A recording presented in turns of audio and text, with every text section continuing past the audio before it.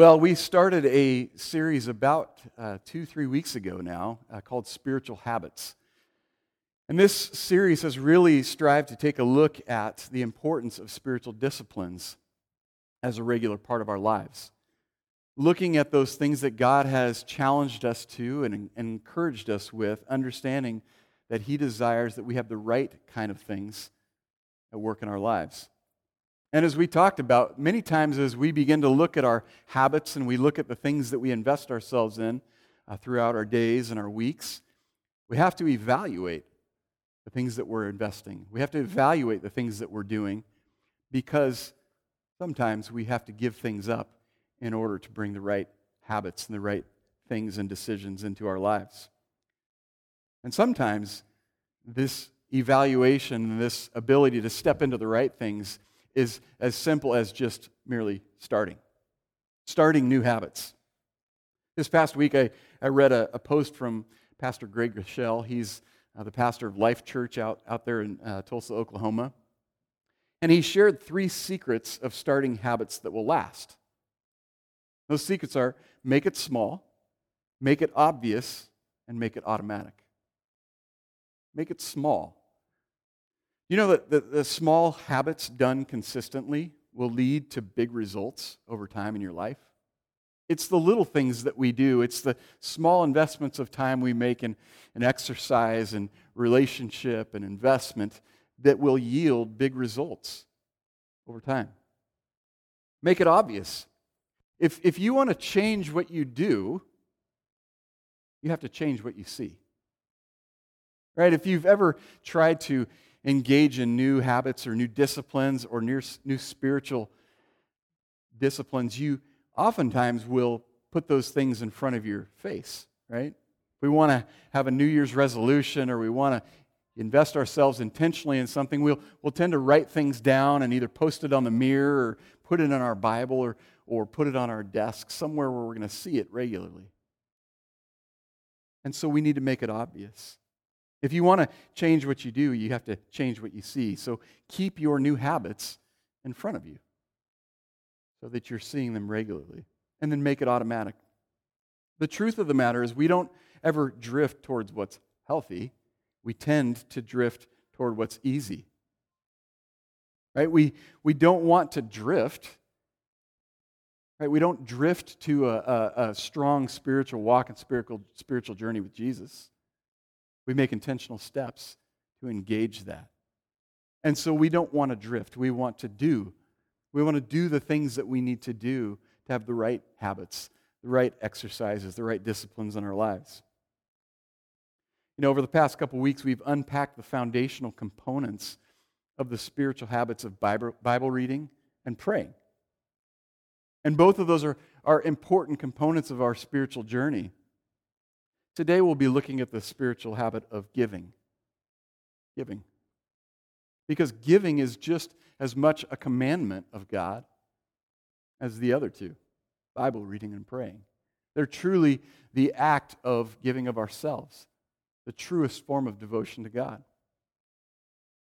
But when it comes to giving, we oftentimes struggle because to receive is natural, but to give is sacrificial.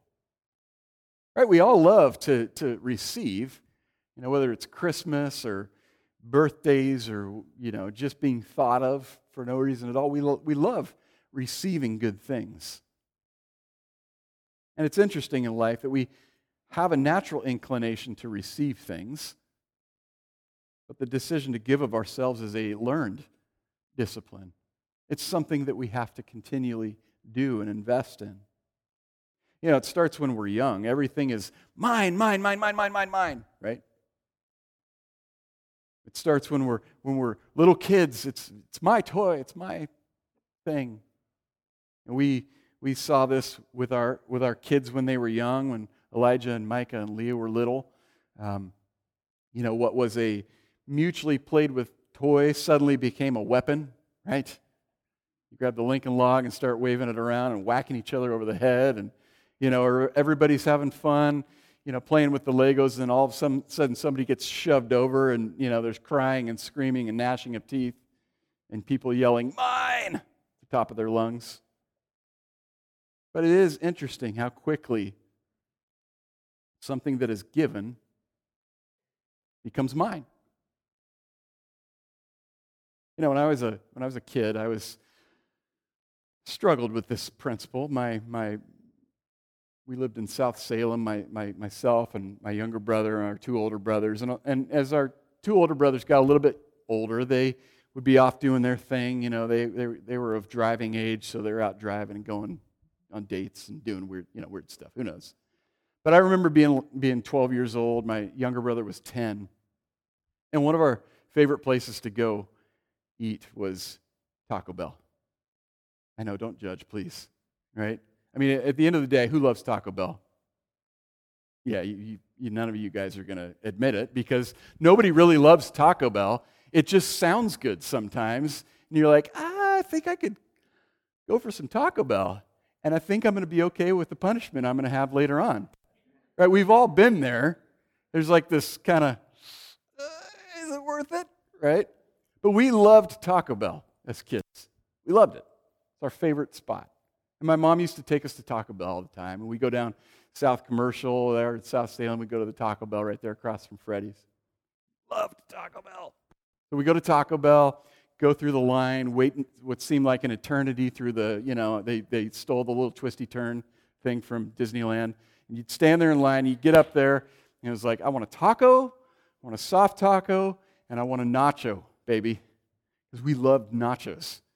The chips, the cheese food, or what, I think it's cheese. But anyway, whatever that orange stuff is that you dipped your chips in, we would get our nachos, and we were like, yes.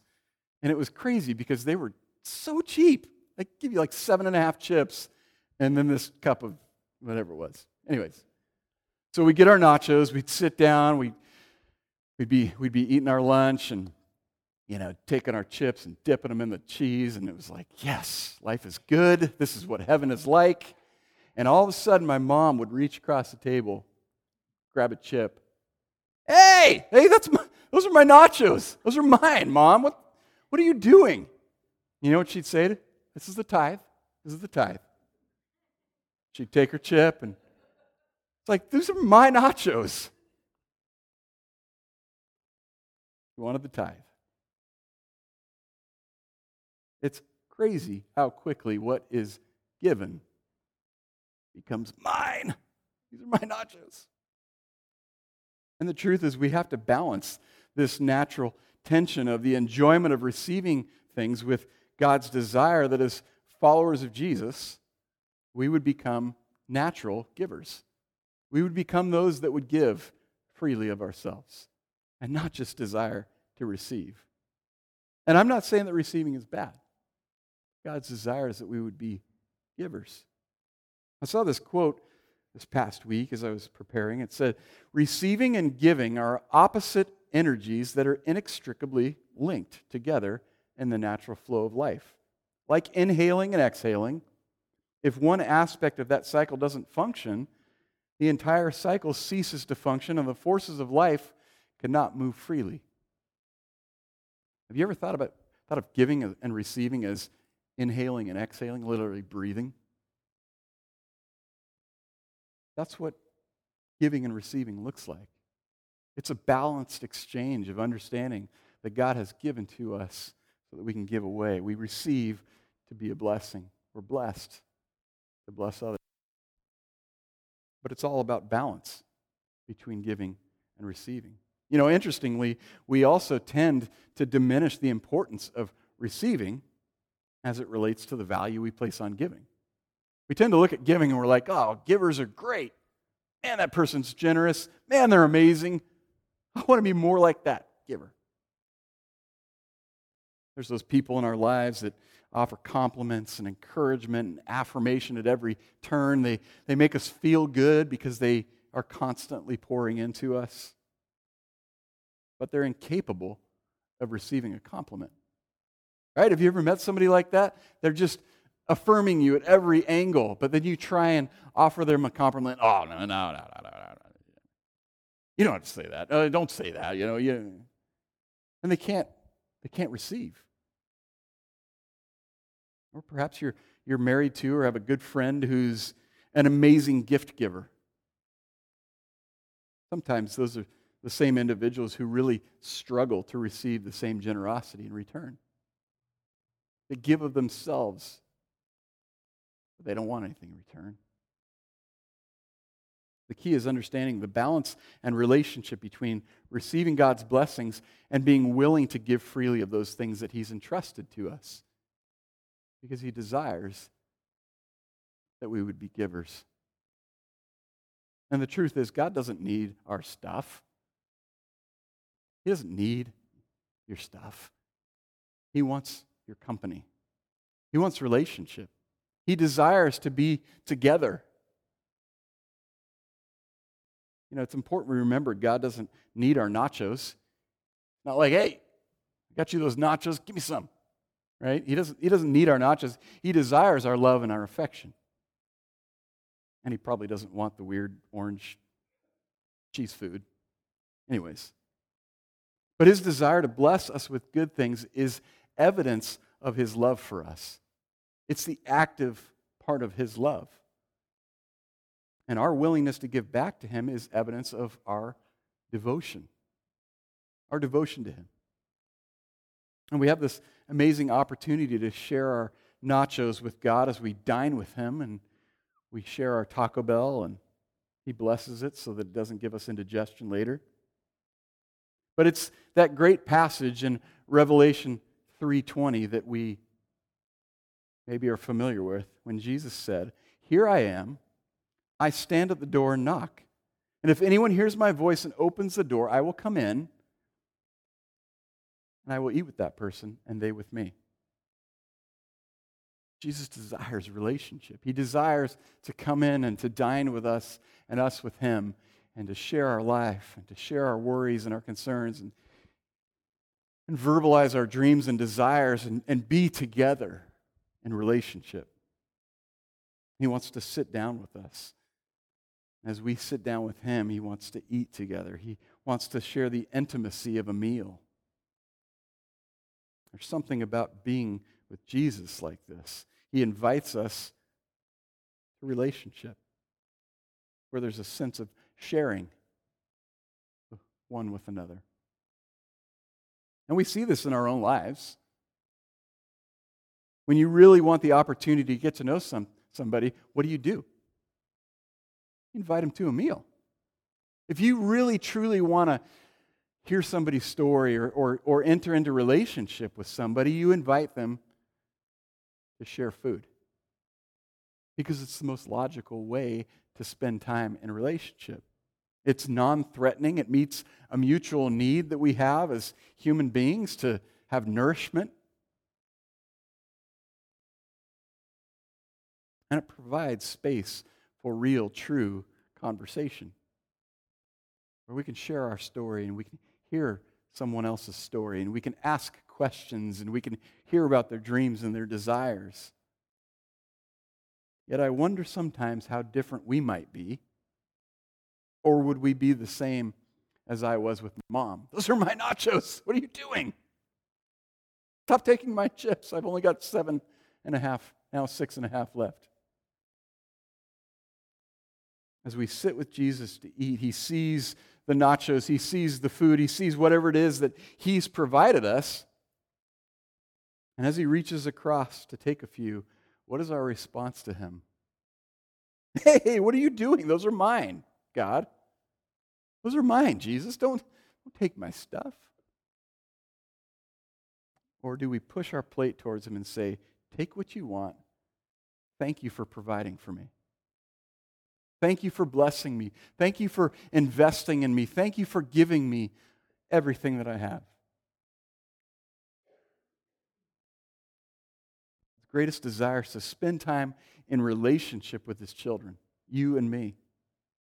And when we're in true relationship with God, we're reminded that He is our ultimate source, that nothing that we have is ours. It's been given and entrusted to us. Because at the end of the day, everything we have comes from God. Everything. Everything that we have, everything we possess, everything we see and touch and taste and smell, comes from God.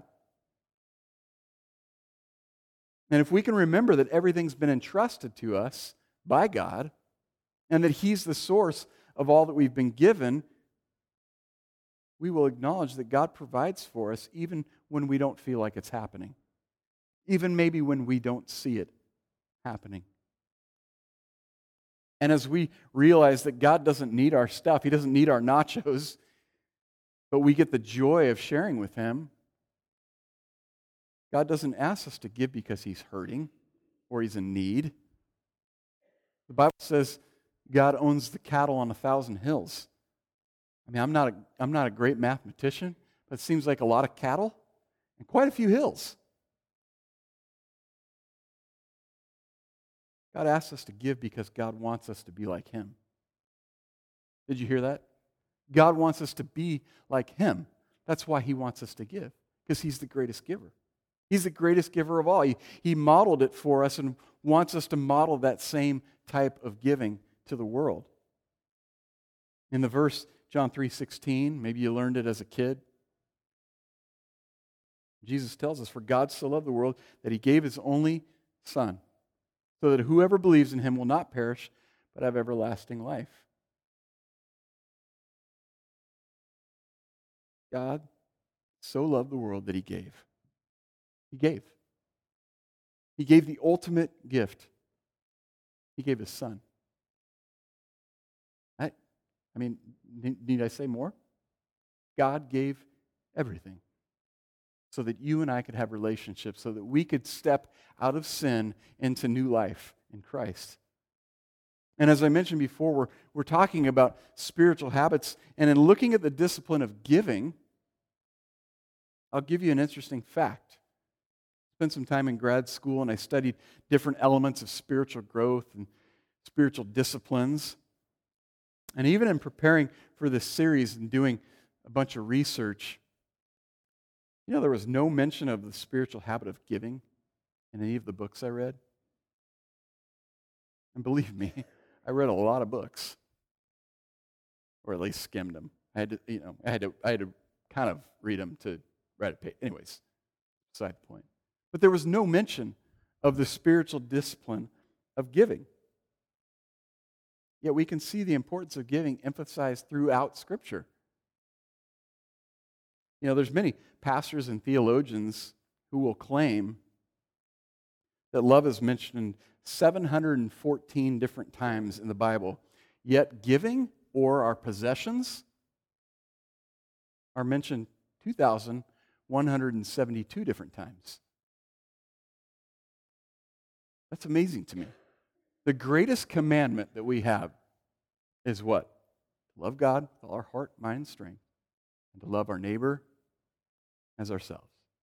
This is interactive. Feel free to talk back. It does my heart good. But even though giving is repeatedly talked about in the Bible, our text today is found in Malachi chapter 3, starting in verse 8. You've spent much time studying giving. You've probably come across this scripture a time or two. But Malachi chapter 3, starting in verse 8, says, "Will a man rob God? Yet you rob me. But you ask, how do we rob you? In tithes and offerings. You are under a curse, the whole nation of you, because you are robbing me. But bring the whole tithe into the storehouse, that there may be food in my house. Test me in this, says the Lord Almighty, and see if I will not open the floodgates of heaven and pour out so much blessing that you will not have room enough for it." Would you pray with me? Father, we thank you that you are the greatest giver of all, and that you call us to model the same type of giving, that you have given your Son so that we could have life eternal, so that we could have restored relationship with you, that we could step out of sin into new life. Father, we pray that as we step into relationship, God, that we would have the same desire to give in such a way that we point people to you with our generosity and our love and our care. Father, let our devotion to you be evident in the way that we give and the way that we live. Father, we thank you for your scripture. We thank you for the opportunity we have to be in your presence today, and we ask that you continue to speak to our lives. In Jesus' name, amen. You know, this is a tough passage of scripture because there's some pointed language that's used. The writer's words are sharp. You've robbed God. Ow. I think if there's anybody in life that I would want to rob, it would not be God. I don't know about you. Right? I just think that that's probably not going to end well for me. But that's what the writer says. You robbed God. And why? Because you failed to bring the tithe into the storehouse. You know, one of the complaints that I hear the most about money is often regarding the way the government uses it. I know we all probably have differing opinions on our government and those in authority over us and how they're doing so far. Really great. Very encouraged. But many feel that the government has forgotten whose money they're spending. Regardless of where you stand on the political spectrum, to the left or the right, no doubt you've had or currently have issues with the way the government spends your money, with the way that they tax all the things they do. And of course, it's easy for all of us to cast stones, but as Christians, we need to be careful about making these kinds of accusations, lest we expose a level of our own hypocrisy. Because too often, we struggle. It's a sacrifice. It's uncomfortable to want to give, even to God. You see, before we complain about the government squandering resources, which in truth belong to someone else, we need to acknowledge that most of us are guilty of the same type of behavior at times. Only that which we are spending as if it were our own actually belongs to God. My money. My nachos. You see, most Christians spend time and money as if it were actually theirs. All the while, forgetting that if they'd given their lives to God, everything within that life belongs to God and should be used for His purposes and with His direction. My life is not my own. I was bought with a price, is what Scripture tells us. And yet often it's mine, my life, it's my dreams, it's my desires, God. Why can't you just bless what I want? And we tend to lose focus that God has entrusted us with a life to use for His glory, not our own. The truth is, those who are elected may have to answer to their constituents on election day, but those of us who have been chosen by God will answer to Him directly when we see Him face to face. We'll answer for what we've done with what He's given us. The gifts, the talents, the resources, the money, the time. We will all answer to God. And while every one of us will be held to account for that which God has entrusted to us, God's greatest desire is that our giving would stem from a heart of gratitude. That we would desire to give. Because giving should come from a cheerful heart, not a reluctant one. God desires that we would have a cheerful heart when it comes to giving. That giving would be joyful, that it would be exciting, that we would look for opportunities to give of ourselves, that we wouldn't sit on the sidelines, that when they say at church, hey, we need people to hold babies, we need people to spend time in our neighborhood kids ministry, we need youth leaders, we need greeters, we need hosts, we need hospitality people, that we'd be like, woo, I got it. Where do you need me? Put me in, coach. I'm ready to play. You guys are terrible, all right? I get it. It's not baseball season yet. We're getting close. Come on. You know, the truest form of giving begins with a heart of genuine love and generosity. It begins in the heart. The act of giving then becomes an outward expression of the joy God brings us in imitating His heart of giving. When we can imitate the heart of God and the way He gives, guess what? It gets people's attention. When we look at Scripture and say, God so loved that He gave His only Son, that should get your attention. And God's desire is that we would give the same way. 2 Corinthians chapter 9, verse 6 says this, "Remember this, whoever sows sparingly will also reap sparingly, and whoever sows generously will also reap generously.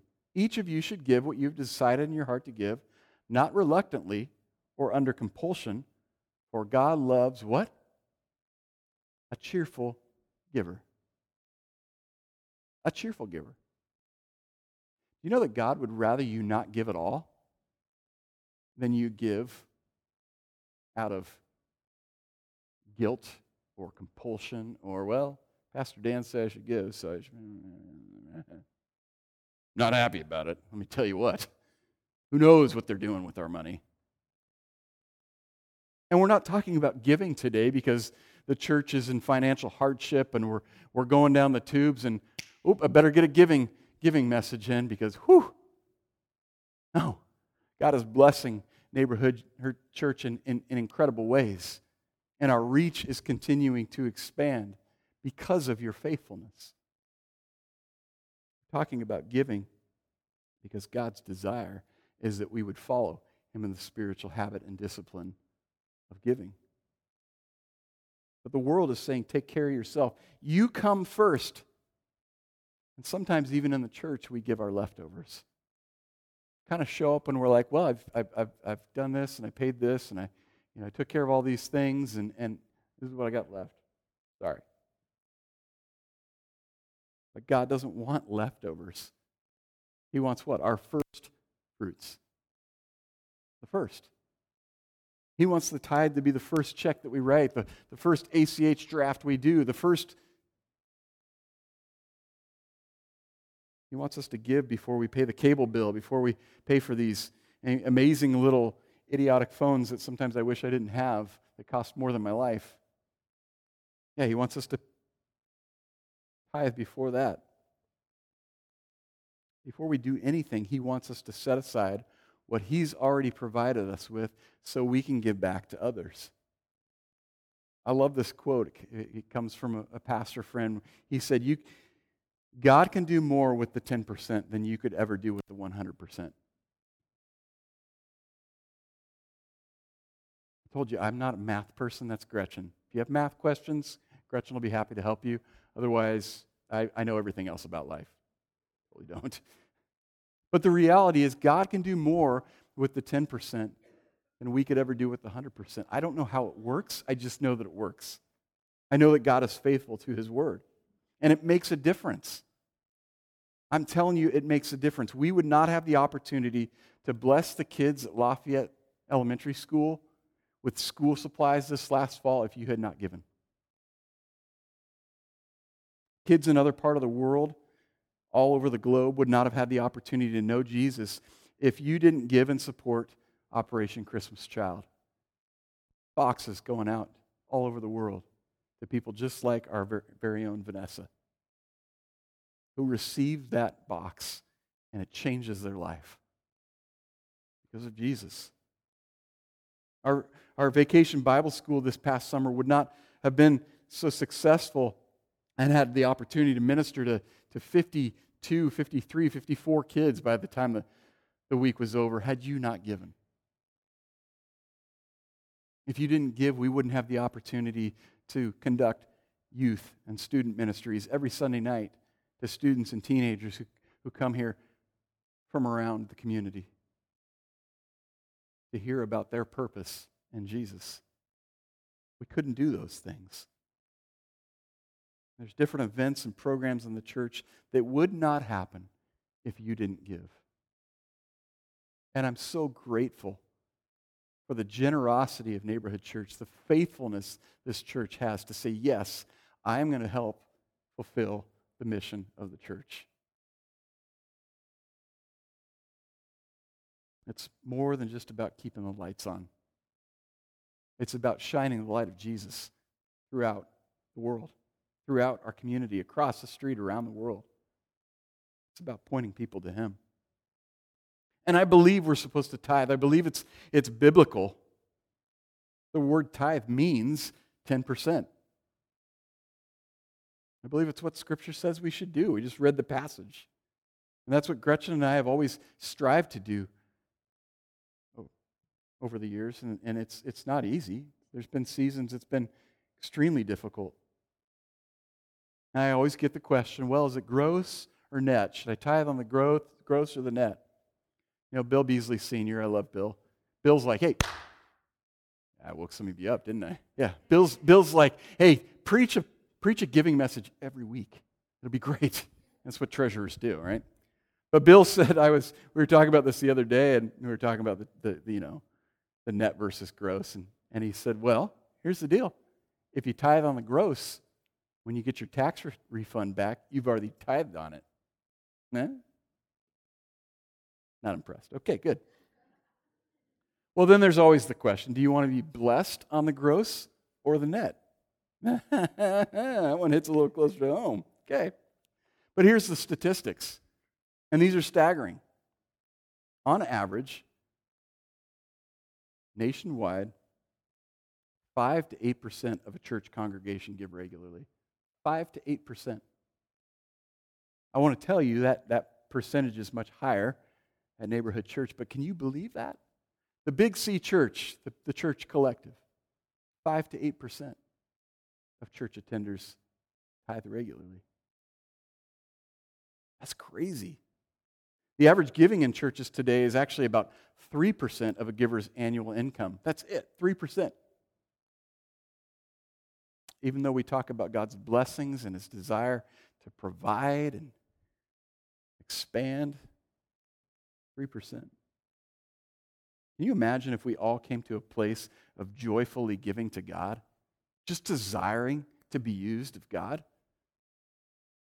Doesn't mean we all give the same. Even if you're struggling financially, I truly believe there's a place to financially give. There's a place where you can use your gifts and talents. There's a place where you can volunteer. There's a place where you can make an impact. There truly is. We see it in Scripture, the widow's mite. Right? You got the guys coming in with the big old, garbage pails of money, and they're chucking it in the coffers real loud and all the coin, and, it's all making a big old ruckus, and everybody's like, oh my gosh, look at these guys. Look at how generous they are. And the widow comes in and drops in 2 mites. And Jesus commends her, that she gave all she had. She gave greater than all of those. Doesn't mean we all give the same. It means that we give out of what God has given us. And we do it in obedience and love.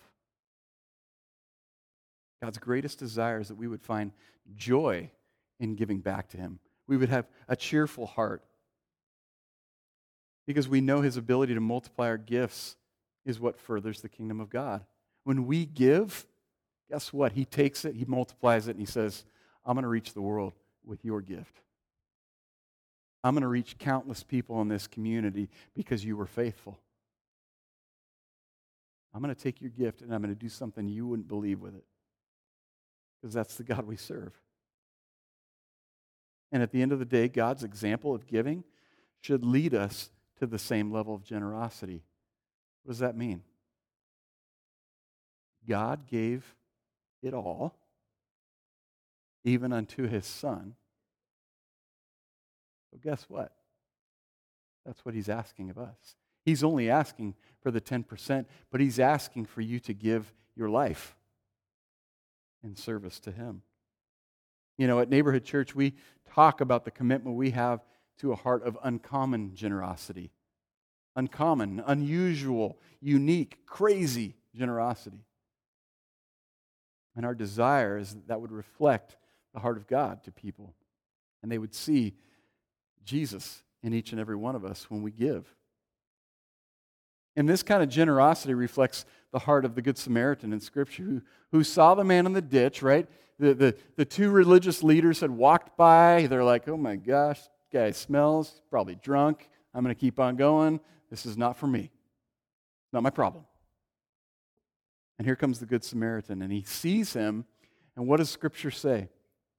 He took pity on him. Verse 34, he went to him and bandaged his wounds, pouring on oil and wine. Then he put the man on his own donkey, brought him to an inn, and took care of him. And the next day he took out 2 denarii, and he gave them to the innkeeper. Look after him, he said, and when I return, I will reimburse you for any extra expense you may have. Did he give just enough? Hey, this guy's kind of jacked up. He's not looking too good. Why don't you kind of take care of him, just get him bandaged up, and then I'm out, all right? I did my good deed for the year. Your problem now. I'm going to go do what I need to do. No, it's not what he did at all. Look after him, and when I return, I will reimburse you for any extra expense you have. Any. I will care for him.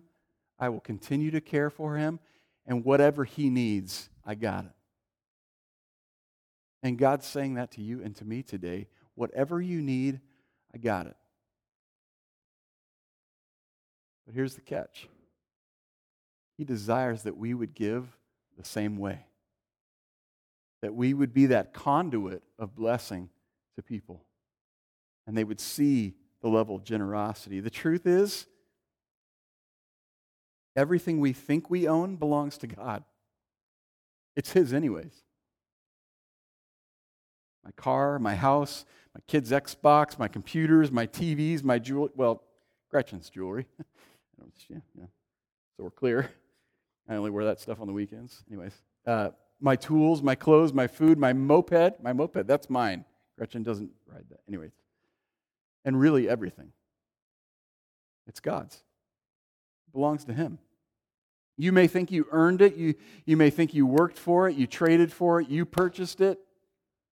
Yet you could not have done any of those things without the strength, the life, the resources that God has provided you. It's all His. There's nothing that we have that God ultimately has not provided. Nothing.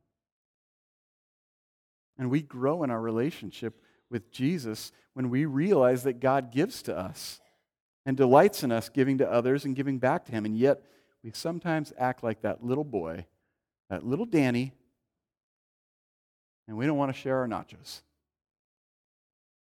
Those are mine. Don't take my nachos.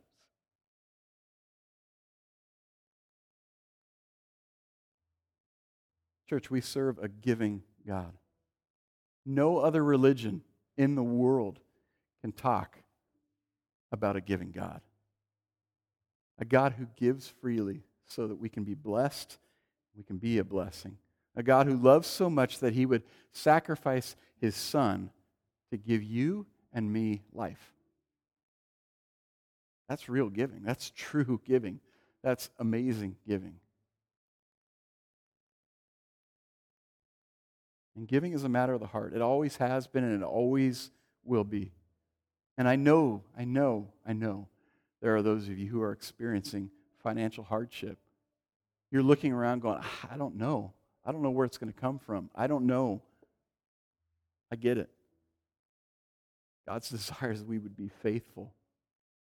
And when God provides for us, are we like the little boy who pulls the nachos away from God? Or are we willing to push the plate and say, God, here, it's yours. Thank you for everything that you've given me and for the things that you will continue to provide me.